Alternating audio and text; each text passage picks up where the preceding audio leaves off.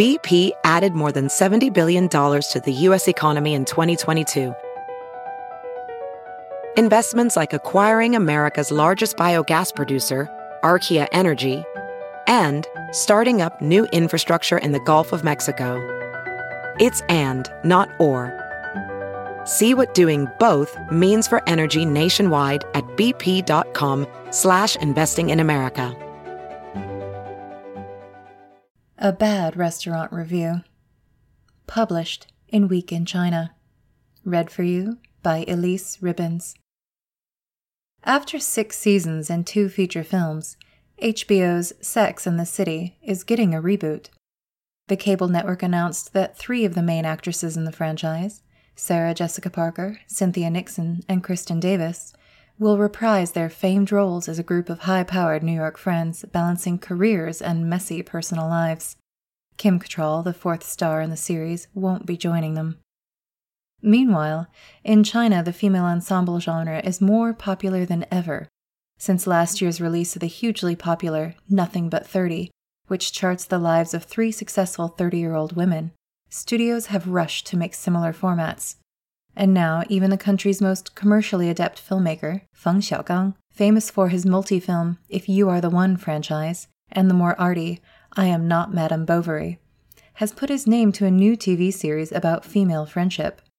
Feng's first small-screen project since 1997 is being shown on online streaming platform iQIYI.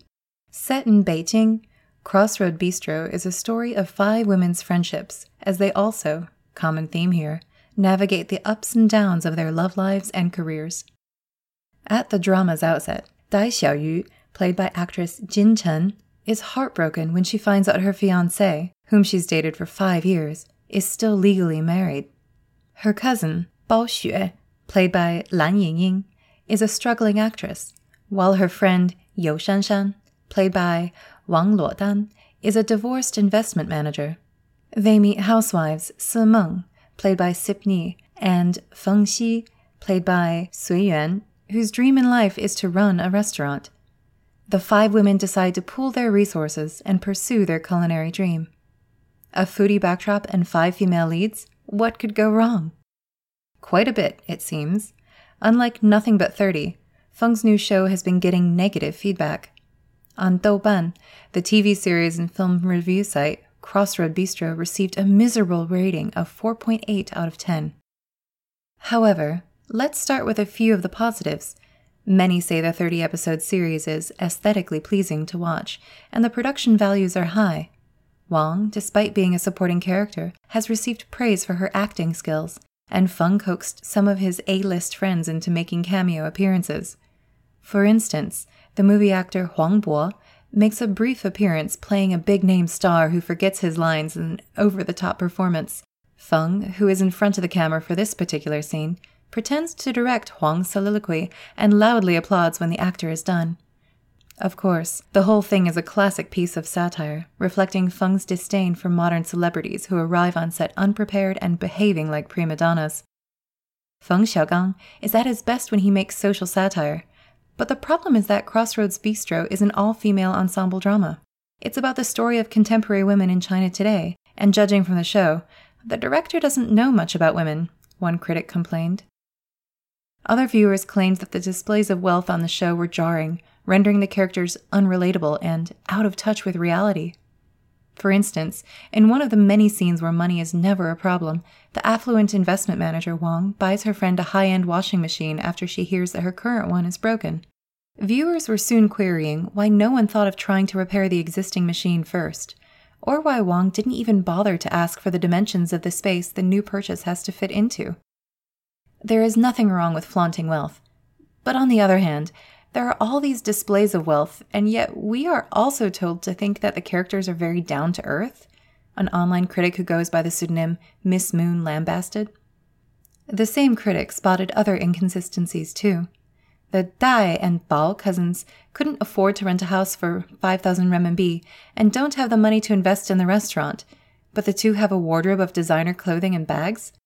With these kind of spending habits, why do they even pretend to be poor? Probably more damningly, Miss Moon then compared Feng's show to director Guo Jingming's infamous Tiny Times, a lavishly materialistic movie franchise about 4 beautiful and ridiculously rich women. Crossroad Bistro feels like the Beijing version of Tiny Times, which was set in Shanghai, was the rather withering verdict. Like Guo's films, Feng's TV show is set in a world where poor people simply do not exist, another netizen agreed. What's clear is that Crossroad Bistro wanted to capitalize on the popularity of all-female dramas. Indeed, throughout the show, you can catch the shadows of a lot of other similar shows, but all the characters and their lives lack authenticity, Miss Moon further complained. Feng, 63, has been stung by a string of flops in recent years. His most recent movie, Only Cloud Knows, made only 156 million renminbi at the domestic box office 2 years ago.